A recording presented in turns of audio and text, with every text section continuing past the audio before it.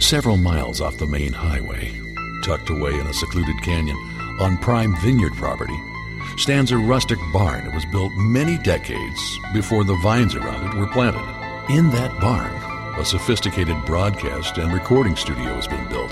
The barn also has a well-hidden root cellar stocked with many of the world's most exceptional wines, only to be shared with guests who secretly come to offer their insights and tell their stories. Guests are sworn to secrecy and are shuttled to the studio aboard a John Deere tractor.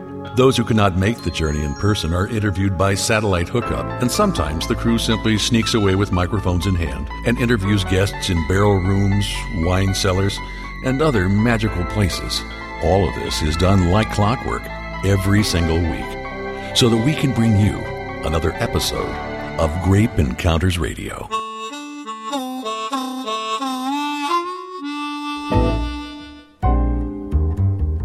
Peel me a grape, crush me some ice, skin me a peach, save the fuzz for my pillow. Talk to me. And it is time for your weekly Grape Encounter, and I have been looking forward to doing this particular show for a pretty long time because there are times when I find myself in something of a rut, and when it comes to drinking wine, I think the lion's share of wine drinkers are in a rut most all the time. Even though there are literally thousands upon thousands of wine varietals out there, we still tend to stick with the ones that we know best, the Cabernets, the Chardonnays, the Pinots, the Merlots. You know what I'm talking about. So on today's show, we're going to shift gears a little bit and talk to a few winemakers that are making some wines that may not be on your radar. They are certainly wines that I'm going to encourage you to try. And to start things off, we're going to go up to Madera, California, where we now have on the line Mike Blaylock. He's the director of winemaking at the Quaddy Winery. Mike, you've been there at Quaddy as the director of winemaking for, 30 plus years, right? Yeah, that's right, David. 30 plus years. And with that kind of an intro and lead in, I'm going to have to be like some kind of a Jay Leno here or something. So first of all, as a wine lover and also as a board member of the Wine Institute in California, you must find yourself wondering why it is that there are so many interesting varietals out there that don't get nearly the buzz that, the old standbys do. Share a few thoughts with me on that before we get into your wines. You can almost address that in a number of different ways. I think certainly one of the first ideas on why people, gravitate to maybe 5 different varieties is, I don't want to call it peer pressure, but that's kind of what it is. You're always listening to see what your friends are doing. And if they're talking about Chardonnay or Cabernet or Pinot or something else, it's certainly the first thing that you're going to look for. And you hate to be the person showing up at a party or anything else with a strange bottle of wine that nobody's heard of or doesn't want to try. Do you think that people are becoming more adventurous when it comes to drinking wine? Because I think especially with the young crowd, there's a lot more experimentation that's going on. There's no question about it. We probably wouldn't still be in business if trends hadn't changed and we started embracing all these new kind of varieties out there and different methods of producing some of the tried and true varieties. There's a lot of different styles out there, and certainly winemakers aren't scared to try something new nowadays. It almost harkens back to the old days, before Prohibition, almost when winemakers were making everything they could get their hands on, any kind of variety that tries something. Yeah, if it would ferment, they would make it. If it had sugar, that's right, man. That was the whole deal. That's all it takes. Well, Quaddy is a very interesting place because you're making some of the most delicious wines, and the wine called Deviation, which is probably the most appropriately named wine of all time. Deviation. And I remember sitting at an industry function and meeting Andy and him pouring this wine, and then as I was sipping it, him informing me that it contained an aphrodisiac called Damiana. Right. That's only one of the herbs. There's actually 2 herbs in the wine. The base is the orange muscat grape, so it's got this nice kind of a citrus character, a rich citrus character. But you're only mentioning one of them. Rose geranium. I know there it's in there. Rose geranium, yeah. Exactly. And in witchcraft lore, that would be one of the main herbs they use in love potions. So you got this love potion thing going on along with the aphrodisiac part. And I'm not saying that things are going to happen, but all the components are there. Plus you got the alcohol in the wine. So, you got it going. I'll tell you what, it is so delicious. It's got the most unusual flavor of any wine just about that I've ever tried. And if nothing else, it certainly puts you in the romantic mindset. It does. David, just as an aside, I remember when we were trying to come up with a name for this wine, the first one was Euphoria. A lot of our wines started with the letter E, so we got this one called Euphoria and tried to get it through the TTB, for label approval, and they rejected it. The reasoning was somebody could believe that wine might make you feel good. So the TTB doesn't mind if you're a deviant. Exactly. But you cannot be euphoric. You cannot be euphoric. You can't feel good, but you can be a deviant, yes. Do you have any kind of... That really speaks to our government. I don't know, man. Is there a caution on the label that says, warning, this wine may make you feel euphoric? No, it doesn't. I don't think they would even let me do that. I don't know. All right. Well, we're kind of doing things out of order here because how many times have you heard people say that they prefer to eat dessert first? Why waste all your calories on the meal, right? You got it. And you guys are pretty big in the dessert category. Well, dessert wines and aperitifs and vermouth. Right. And for those who don't know the difference, and I'm not sure that I know the difference actually, explain what the difference is between a dessert wine and an aperitif. The aperitif is supposed to stimulate your appetite. I mean, that's what the word means, basically. So in a general way of looking at it, the aperitif wines basically are not as sweet. Oftentimes they have a slight bittering component in them, which stimulates your appetite, stimulates your salivary glands and stuff. Your mouth waters for the rest of the meal. Where the dessert wines traditionally have been relatively sweet. Certainly they're not as sweet as they used to be, but relatively sweet. And they are, by definition, part of the dessert or the dessert. That's really the main distinction. Yeah, I like the idea of them actually being the dessert. I do too. Yeah. And one of the things that a lot of the new dessert wines, with Quaddy Winery and other wineries that are making these, they've dialed back on that sweet, cloying characteristic where the acid levels of the grape are in balance. And so it's much more fun wine to have as a dessert. It kind of ends the meal for you. Yeah, and sets you up for a good night's sleep, I think. Oh, definitely. We're talking to Michael Blaylock. Michael Blaylock is the director of winemaking at the Quaddy Winery up in the central part of California. The heart of California. I was going to say almost dead center, as a matter of fact, but making some amazingly delicious wines. And just tell me this, Elysium and Essentia are wines that I think virtually all of our listeners, for the most part, can get their hands on. Those are hugely popular wines. Those are great examples of dessert wines. How much of that wine do you make? Oh, it's not a lot in comparison to the Moscatos that we're making now, but it's probably in the 10,000 case range on each. Yeah, absolutely delicious. And I think you can find those wines at places like wine.com and other online retailers. Am I correct? Yeah. Yep, definitely. Okay. Yeah, we have distribution throughout the United States and probably 30 or 40 countries outside the U.S. Yeah, but my recommendation to listeners is just go straight for the deviation. Sounds like you, David. Start there and you're going to be addicted to the Quaddy wines. We don't have a lot of time, Michael, but tell me for a moment about the vermouths, because I know you guys are considered to be among the finest vermouth makers in the world, not just in the United States, but in the world. And you've got some amazing products there and also the Moscatos. So tell me first about the Moscatos. Oh, David, the Moscato, certainly it's one of those crazes going on right now, but there's a reason for it. They're one of the most pleasant wines you can try. They've got that beautiful muscat character. They're a little effervescent, and they're low in alcohol. So all those things kind of go together to make a really fun kind of wine. If you like sweet and don't want people to point and shake their finger at you because you're drinking white Zinfandel, drink Moscato instead. It's sophisticated. People will admire you for it. You got it. It is irresistible, but the problem I have with Moscato is I just want to drink it too fast. Wait a minute. I don't have a problem with that. We make more all the time. Okay. All right. And then we just have a little time for vermouth. I know you guys have been making vermouth for an incredibly long time, but is vermouth continuing to make a comeback? Oh, definitely. There's no question about it. It kind of surprised me when we first started doing it. It was one of those categories nobody even wanted to talk about, much less drink. But in the last couple of years, people are actually becoming interested in the vermouth itself, not just as a mix, in one of your cocktails, but as an aperitif. And that's very encouraging because there's so many different herbs and processes that go into it that it makes something like a whole new experience for wine drinkers. I think I'm kind of guilty of not drinking vermouth, and I probably should drink more of it. And in the Grape Encounters Emporium, from the wine store that we have, I don't think we have a single bottle of it. I think we need to fix that situation. Oh, there's no question about it. Because I remember taking a taste of your vermouth. Is it Vaya? Yeah, exactly. Vaya. Yeah, and so delicious. And, people think of it as being something that you put in the martini, but my gosh, by itself, it's just so delicious. And it really is that savory flavor that is so popular right now, not just in wine, but in food. Yeah, we're finding that not only the extra dry, the one you're kind of referring to there, but our sweet vermouth is actually becoming more popular than any of them that we're making. And it's got those nice kind of holiday spice kind of characters in it that everybody loves. Well, awesome. Hey, it's been nice talking to you about these wines. They're very, very easy to love and very, very easy to get. So your website is quaddywinery.com. You can find really good explanations of the wine there and a good history of how all of this came about. Then if you want to look at some of the other online sites or even your local retailer, you're likely to be able to find these wines. They're not hard to find and they're not hard to love. All right, so we're going to go now, Michael, down the coast into Lompoc in just a moment and talk to the folks at the Palmina Winery where they're making an enormous number of Italian varietals. You want to come and join me, Michael? Oh, it sounds great. All right, okay.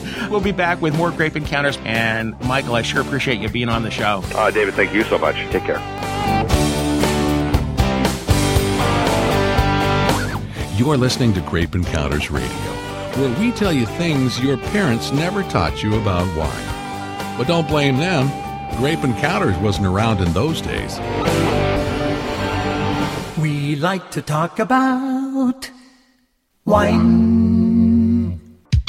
The hottest gift for wine enthusiasts is the next generation of the most amazing wine accessory ever created. Whether it's a gift for the wine lover in your life or a reward for yourself, nothing can improve wine enjoyment like the astounding Coravin Model 2, which allows wine to be poured from an unopened bottle. Find out why the Coravin Model 2 is so revolutionary at grapeencounters.com. We have the new Coravins in stock at Grape, like the fruit, Encounters, like closeencounters.com. Grape Encounters Radio is based in Atascadero, California for good reason. It's the heart of the Central Coast wine country and the perfect home base for endless adventures. Atascadero is friendly, affordable, and offers unparalleled access to world-class equestrian ranches, bicycle trails, hiking, breathtaking beaches, cutting-edge culinary experiences, and endless wine country adventures. Learn more about Atascadero, the gateway to good times, at visitatascadero.com. Every year at this time, more and more people discover the amazing Portuguese dessert wines meticulously handcrafted by Manzanita Manor. They're called Two Horse because these incomparable wines are made from grapes grown in a remote vineyard that's actually plowed by real horses, not simply horsepower. Made from the finest Portuguese varietals, these port-style wines are like nothing you've ever tasted. Decadent, but not over-the-top sweet. Refined, but in no way pretentious or stuffy. In households across America, Two Horse Vineyard dessert wines have become an extraordinary holiday tradition. Kind of like the exclamation point at the end of a perfect meal. If you've not yet experienced the astonishing Two Horse wines, get yours online at mmorganics.com. That's mmorganics.com. What's the best way to make your holiday memorable? Well, Two Horse, of course. Purchase and shipping subject to state and local regulations. Please see mmorganics.com for more information. Now, back to Grape Encounters with David Wilson.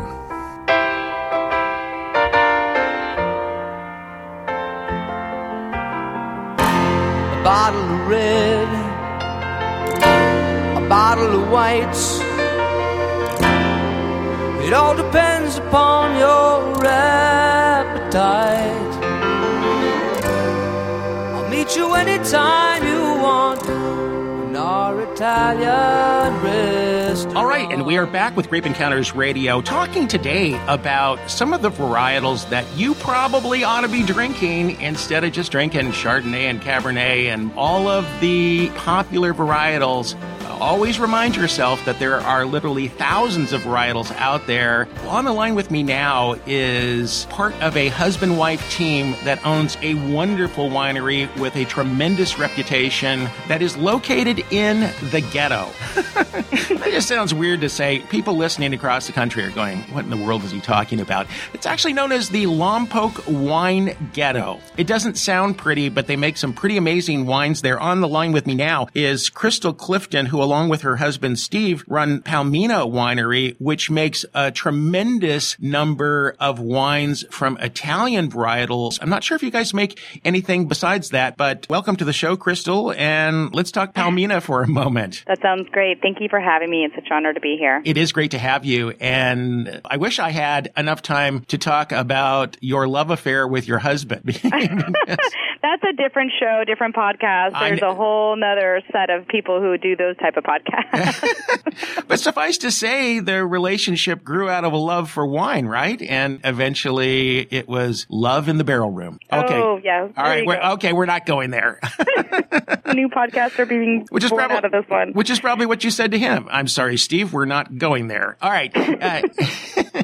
I actually did turn him down the first time he asked me out, and that provided us a good year and a half of working together where he knew I was serious about my love for wine and not to try and distract me from that. But as we worked together through the years, we realized that sometimes passion brings people together, and you can admire and respect other people's passion. And so from our passion of making wine and really making wine that we really wanted to make, which was wine that was more of a memory maker at the table, food-driven wine, bringing back the cultural understanding and the inspiration of all things Italian, there was just a passion that was striking among us about how we could do this together. And now it's been 14 years. And then, of course, your passion for each other, I'm sure, drives up the quality of the wine as well. Because if there's one thing that is true about winemakers, it's that the more passionate they are in their everyday life, the more passionate they are about the wine that they produce and the better quality of wine, I think. It's absolutely true. Yeah. They're artists. And I think people have a very romantic idea about the wine business because they get to see it in fancy restaurants and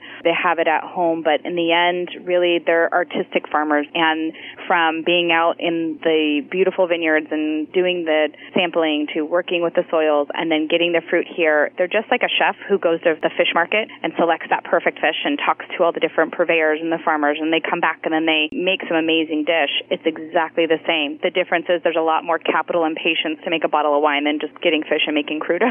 And the other thing is, if you do not cook a fish properly when you're creating a recipe, you can just grab another fish. But if you screw up a batch of wine, you have made a monumental and very expensive mistake. And you have to wait a whole another year.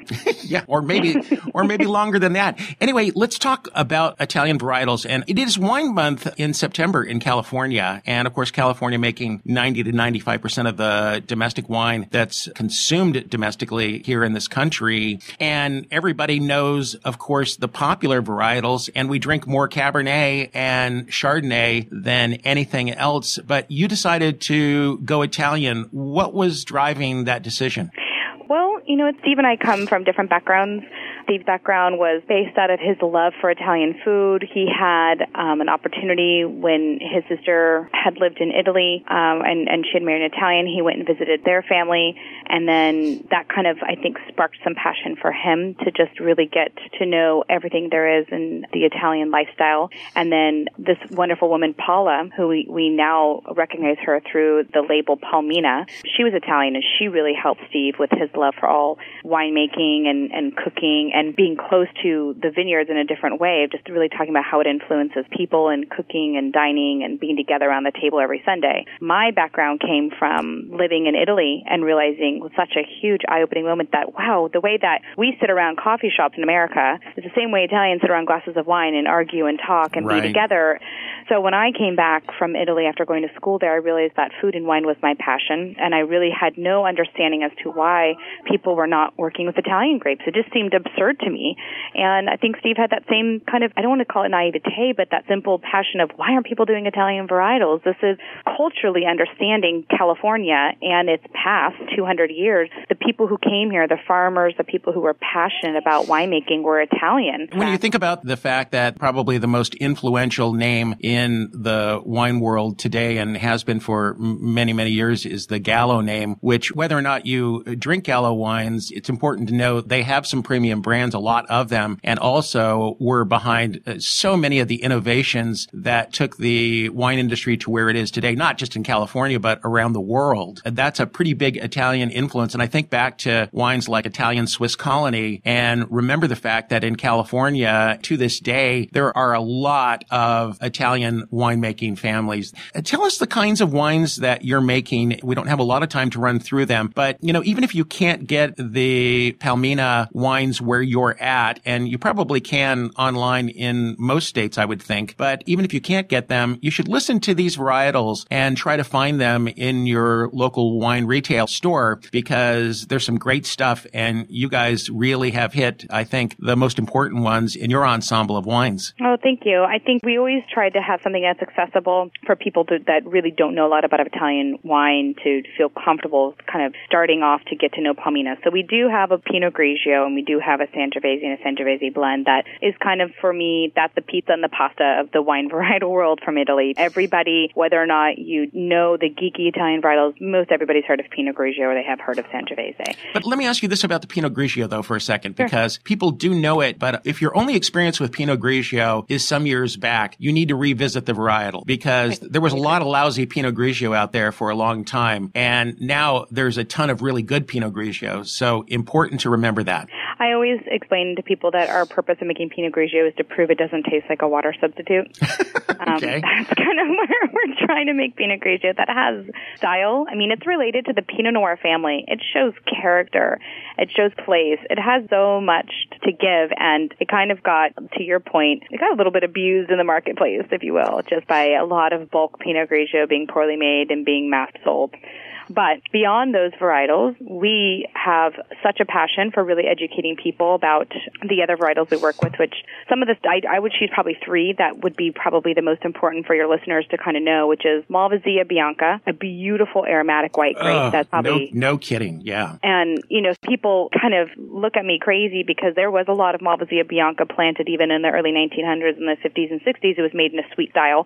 Ours is bone dry, but historically speaking, Malvasia Bianca is a very influential white grape all throughout Italy and even in California. All right, Crystal, hold that thought, and we'll continue talking about some of the many delicious Italian varietals that are not nearly as popular in the U.S. as French Bordeaux, Burgundy, and Rhone-style wines. My guest is Crystal Clifton, who, along with her husband, Steve, run Palmina Winery, which makes some absolutely terrific Italian wines.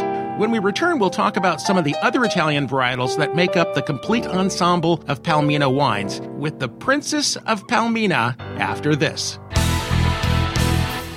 Unpretentious, unconventional, and uncorked. This is Grape Encounters Radio.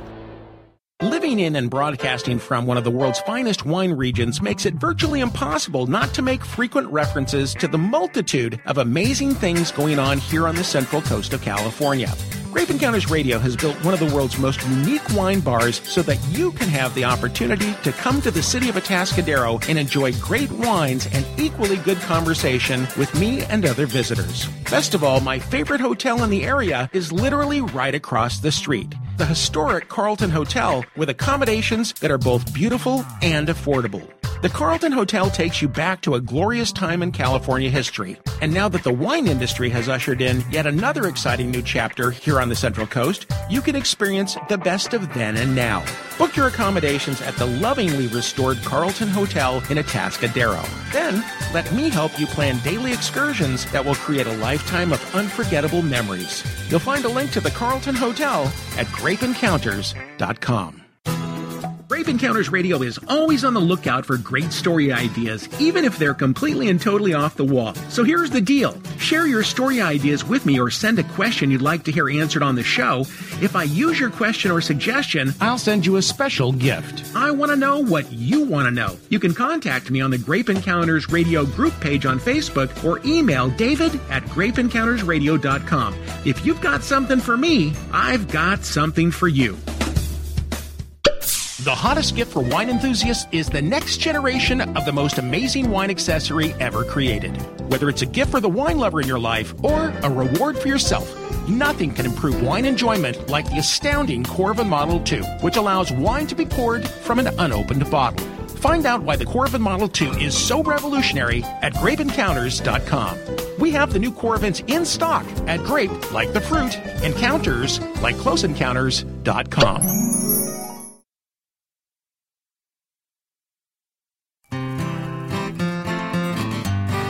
And now, Grape Encounters with David Wilson continues. Making wine, feeling fine, spending my time making wine.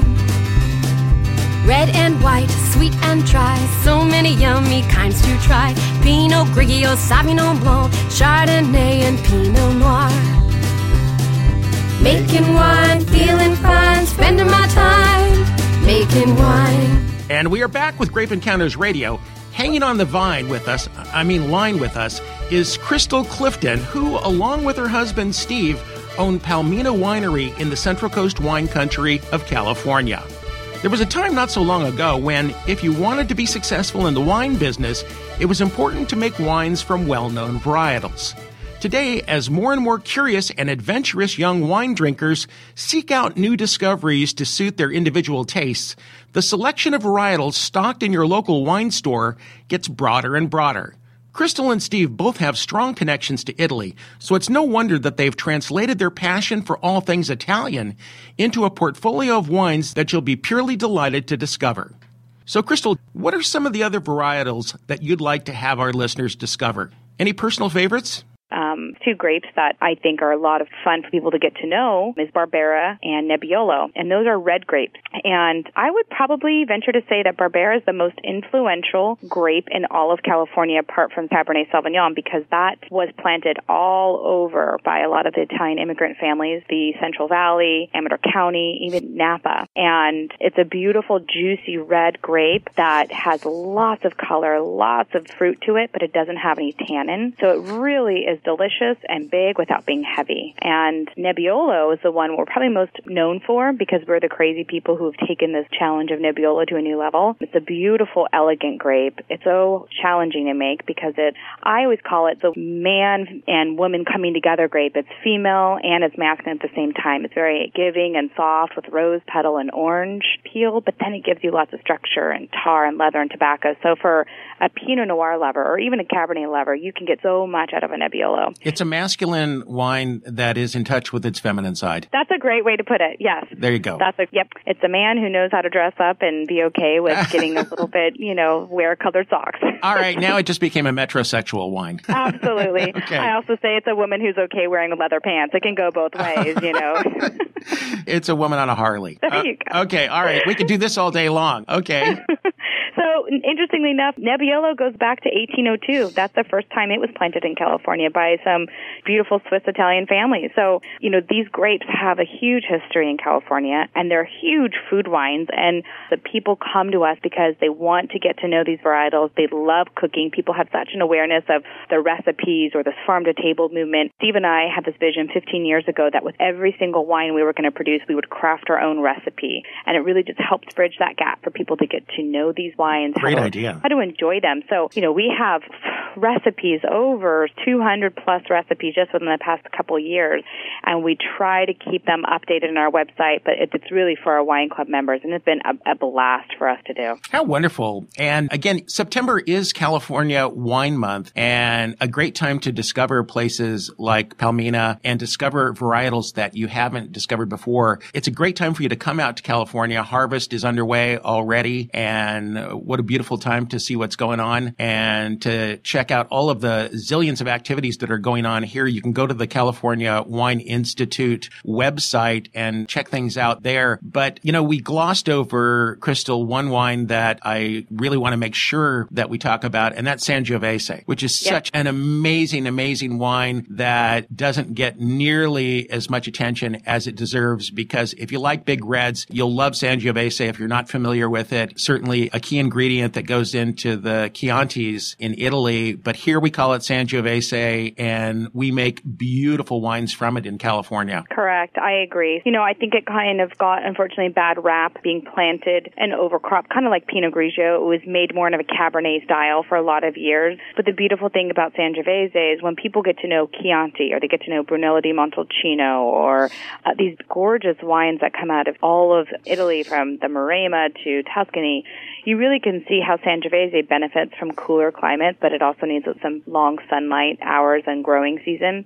And we have that here in our area in Santa Barbara. And so we've been able to work with a couple different clone types of Sangiovese. We'd even do a Sangiovese blend. You want to hear a crazy story? We do a blend called Alisos, and this was one of my husband's beautiful brainchilds where he decided, because the grape quality one year wasn't that great, he took all the Sangiovese grapes that he could and dried them out on drying racks for 90 days to raisin them and concentrate flavors. And then we rehydrated it, pressed it off, and put it into a blend with some Merlot, and that became a signature wine of ours. It was one of those, when God gives you lemons, you make lemonade. It just was kind of a... Well, it sounds like when God gives you less than perfect grapes, you make Amarone. Exactly. So it's our little Sangiovese Amarone, and that's our biggest seller. We can't keep that wine in stock. People love it. So that's kind of the Palmina signature wine. It's not necessarily a quote-unquote standard varietal, but it's definitely something that we've become known for. It's been a blast working with it year in, year out, just seeing how the Sangiovese can dry and do a little something special. I have not tasted that from you, and I would love to taste that wine because I'm a huge fan of Amarones, and we haven't really had a chance to talk too much about them on the show, but suffice to say, they use a dried down grape as a big part of the batch, and it makes the wines kind of expensive because it takes twice as many grapes to make a batch of wine, but it's well worth it. And it takes twice as long.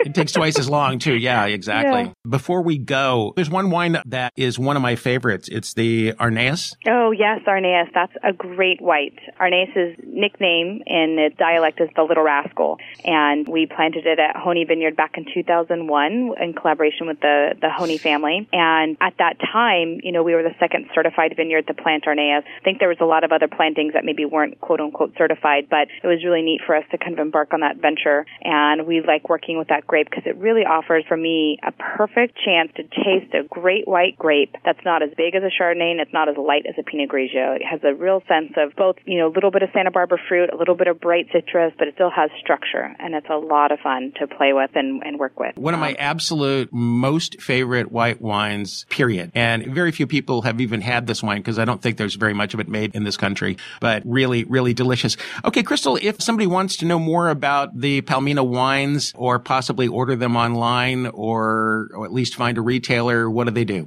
Well, I would say that palminawines.com is kind of, you know, PALMINAWINES.com. It's kind of hard to sometimes think of how to spell Palmina, but we have a great website. We also have a great staff that love working with people in the tasting room or on the phone to get them familiar with our wines or guide them. And we have a lot of Whole Foods that carry us. That's the easiest retailer across the country that a lot of neighborhoods have. And we have a couple fun events here in the Lompoc Wine Ghetto. People could go to lompocwine.net. There's a whole list of events we're doing for California Wine Month if they're going to be in our area visiting. Yeah, and by the way, it really is worth it no matter where you're hearing the show. This is the single best time to come to California and do some wine touring and tasting. This is the best time, and Absolutely. You won't regret it. You know, come spend 4 days, spend a week, spend 10 days. Just don't spend the rest of your life because it's getting overcrowded here. But other than that, just kidding. We're really blessed. We have an early harvest going on, so I think, wow, September is actually going to be the calmer part of harvest, believe it or not, for us. Wow, isn't that amazing? Yeah. I think you've seen it all, and then you start harvesting in July, and you realize this is not normal, but it is what it is, and it's a great quality year. All right.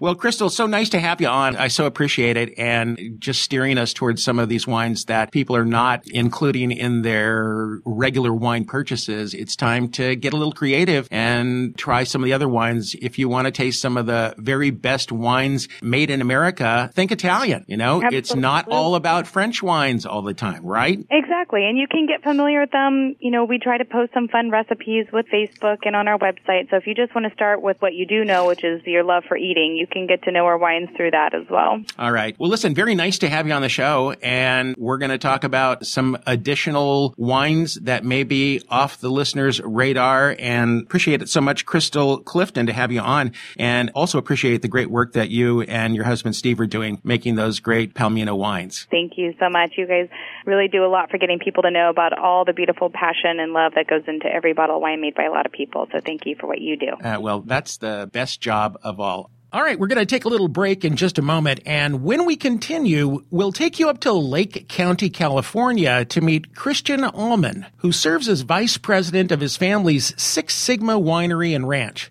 Now, this highly respected family-owned and operated winery in the town of Lower Lake, California, is making some tremendously delicious wines that pair perfectly with the grass-fed beef, grass-fed lamb, and pastured pork raised right alongside the vineyards.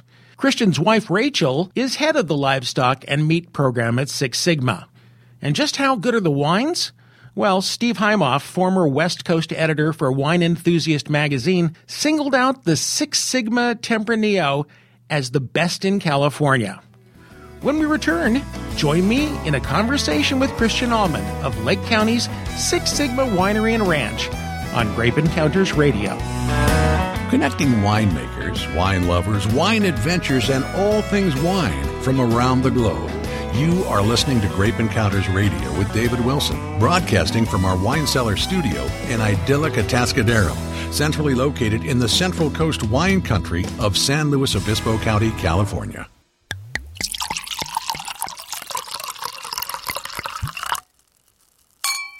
We're all guilty of sin. We open a costly bottle of wine and recork it with the intent of drinking the rest later. But later comes and goes, and that delicious wine also goes. South, that is. The Coravin is the most reliable way to enjoy your wine without any concern about the unconsumed wine going bad. And while the Coravin wine access system costs a bit more than other preservation systems, it does something they don't. It works perfectly. The Coravin is a beautifully engineered handheld device that gives you access to your wine through a small needle that you gently push straight through the cork. Inert argon gas is injected into the bottle, while as little or as much of the wine that you want flows right into your glass. The argon gas keeps your wine so safe, it's as though you never opened the bottle. Want to learn more? Simply click the Coravin link at grapeencounters.com. A wine is a terrible thing to waste. Get your Coravin at grapeencounters.com. Every year at this time, more and more people discover the amazing Portuguese dessert wines meticulously handcrafted by Manzanita Manor. They're called Two Horse because these incomparable wines are made from grapes grown in a remote vineyard that's actually plowed by real horses, not simply horsepower. Made from the finest Portuguese varietals, these port-style wines are like nothing you've ever tasted. Decadent, but not over-the-top sweet. Refined, but in no way pretentious or stuffy. In households across America, Two Horse Vineyard dessert wines have become an extraordinary holiday tradition. Kind of like the exclamation point at the end of a perfect meal. If you've not yet experienced the astonishing Two Horse wines, get yours online at mmorganics.com. That's mmorganics.com. What's the best way to make your holiday memorable? Well, Two Horse, of course.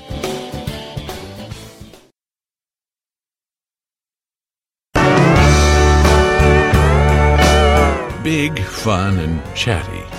This is Grape Encounters Radio. Here's David Wilson. And I've got wine on my mind all the time. All right, we are back with Grape Encounters Radio, and, there's some very exciting wine out there that we forget to try, and now we're going to take a trip up to Lake County, where I have on the line Christian Allman, who is the Vice President of Six Sigma Winery and Cattle Ranch, right, Christian? That's right, winery and cattle ranch. And how exactly does that work? Well, it's a old-fashioned formula. Modern wineries, of course, will do some grapes and crush some grapes and make some wine, and it's a great system and it's commendable. But if you look at some of the old Spanish and old French vineyards, it's farming. And farming requires, in our humble opinion, some livestock to make some fertilizer, and then you grow some grapes, and then you grow some blackberries and run some pigs. And my great-grandpa raised 10 kids on a farm of 25 acres of completely diversified crops, and we're sort of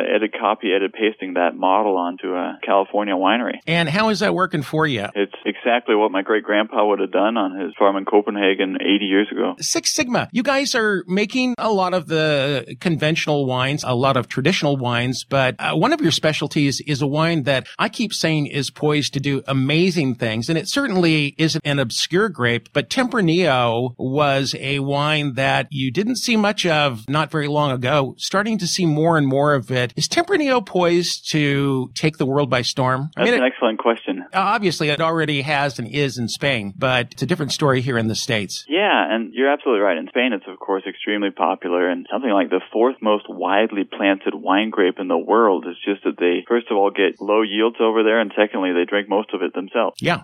So when we came over here, stepped out of the truck in Lake County for the first time, it just reminded my whole family of family trips to Spain. We grew up in Denmark, and driving to Spain was like a long weekend as if driving to Texas when you're in California. The climate here is so similar, not just because it's warm and dry in the summer, but we have those remarkably cool nights here like you have in Rioja and Ribera de Duero. And so Tempranillo is an awesome grape, and you can certainly get a great deal of quality fruit out of it in a number of different places, but to get awesome fruit out of it, you have to have that high altitude, and with the altitude and the dry weather then comes that almost desert-like hot, dry day, and then a super cool night. So we can have 105 degrees in the summer here during the day, and then it flies back down to 55 degrees at night, and that maintains that acidity in the grape, which is the difference between a decent Tempranillo and a world-class Tempranillo. I think one of the things that's also very interesting about what you're doing there is you're doing some, what I would say is unconventional blending, although I think anything goes these days, but you're blending, for instance, Tempranillo, Cabernet, and Syrah together. We do that. We do our Diamond Mine Cuvée, named after the quartz rocks that sparkle in the vineyard. And our goal is essentially to communicate the quality of the property here. Something we love about wine is that it takes a season, it captures it, saves it in the wine grape, and it's all in there. If there's a little smoke in there, if there's a little pine smell in there, it's all in that bottle. And so our goal isn't necessarily to stick to the conventional rules of blending as much as it is just to make the most delicious wine that communicates a sense of this place through the bottle. Why do you think the blending floodgate has been opened up? I would say even 5 years ago, the kinds of blends that we're seeing today absolutely did not exist. And now, especially in the last few years, we're seeing what would have been considered to be outlandish blends. But now I think it's gained a lot of acceptance by, would you say, most winemakers? I say so. I mean, you pick your style, and there's certainly a place for a pure Pinot Noir and a pure Tempranillo. Our Tempranillo, for example, is 100% Tempranillo, but it's traditionally, I guess, in a young industry like the California industry is, where quality wine wasn't really made until the 70s. I guess they just took their cue from Europe, as you would expect. And in Europe, of course, they have very specific regions to help guide the customer with very specific blends. So it's easy to grab a bottle off the shelf and know what that tastes like from a given region because they have the rules. I guess the Americans just took the rules, and now they realize, well, this is America. We can do what we want. Do whatever we want to do. That's right. Tell me about some of the other varietals that you're working with there on the property. One of my favorites, Petit Verdot. I've said it many times that Petit Verdot is a wine that's really poised to do some great things, and we're seeing more and more of it planted. You blend it only, or do you also serve it up as a single varietal wine? We do grow some, and we blend it. Now, what we do is every year we do a couple of one-off, fun, light-hearted wines. Sometimes they turn serious, and that's the result of a winemaker who's very creative. And so if we've got a batch of something that just rocks at the winery, then he may throw it into 50K's lot, and then we ship that out to the wine club as something unique. So while we typically blend the Petit Verdot, it's not unlikely that some of it's going to pop out of the barrel some year, be absolutely awesome. And then we would just do a 50K's run of reserve Petit Verdot for the club here. Then one I really want to talk about is Calaciano, because that's an interesting grape. I think traditionally blended with Tempranillo, but a good wine all by itself. It is, and it has a lot of the same characteristics as the Tempranillo. We have so little of it here that we haven't done it in a varietal bottling yet, but we do throw it into a Tempranillo. It's just a really nice wine to work with. From a farming viewpoint, which is my background, its leaves are great big and floppy and edgy like the Tempranillo, and the clusters are large, and the berries are larger than Cab, and so forth. So it's a fun grape that we've experimented some with, and we very well may put in a couple more acres in the future. All right, so we have just about a minute left, but let's talk about your wine club for a second, because one of the things that I talked to you about offline that I think is wonderful, so many wine clubs, you end up getting the very same wines that you see in stores or that you can pick up at the winery, but you designate a lot of bottles strictly for your wine club members. And, that I think is the difference between a good wine club and a bad one. There's no reason to join a wine club if all they're going to do is send you the wines that are readily available anyway. So tell me some of the things that you make available to your club members that I wouldn't be able to get anywhere else. Absolutely. We got a couple different hits with that. As I shared before, it's a ranch. And so part of the wine club perk is that we do these great big farm-to-table dinners with 75 people at a big long table, and then we serve some of these oddball wines there that go into the shipments. And probably one of the most unique that we do a batch of every year is our bootleg Sauvignon Blanc. It's a Sauvignon Blanc, obviously. It's inspired by the bootleg cabin that came with the property here, which is hidden back in the back corner of the ranch, almost inaccessible except by foot or mountain bike. And our winemaker just loved that story when he came out there. So he said, hey, if they'd been making wine, this is how they do it. They take the grapes, crush them up, throw them in a barrel for fermentation, wood, barrel fermented on the skins. And so the result is this deep golden Sauvignon Blanc aged in acacia wood. Acacia wood? That's right. And what kind of flavor does that impart into the wine? It's tough to describe. It's less toasty than the oak. It's a little bit more floral. And it's just a neat experience. You almost have to try it to be able to describe it. It's been a real fun wine for us. If nothing else, just because it's so much fun that it's different and it's an awesome wine at the same time. Oh, awesome. Well, listen, Christian, so nice to have you on. The winery is Six Sigma. That's going to do it for Grape Encounters today. We'll be back here next week, same time, same channel. So grab yourself a bottle of something that you're not used to drinking and join me here next week. We'll talk then. You never know what part of the country or the world the Grape Encounters microphones will take you to. Don't miss a single experience. Your Grape Encounter isn't over. We're just taking a breather until next week's edition.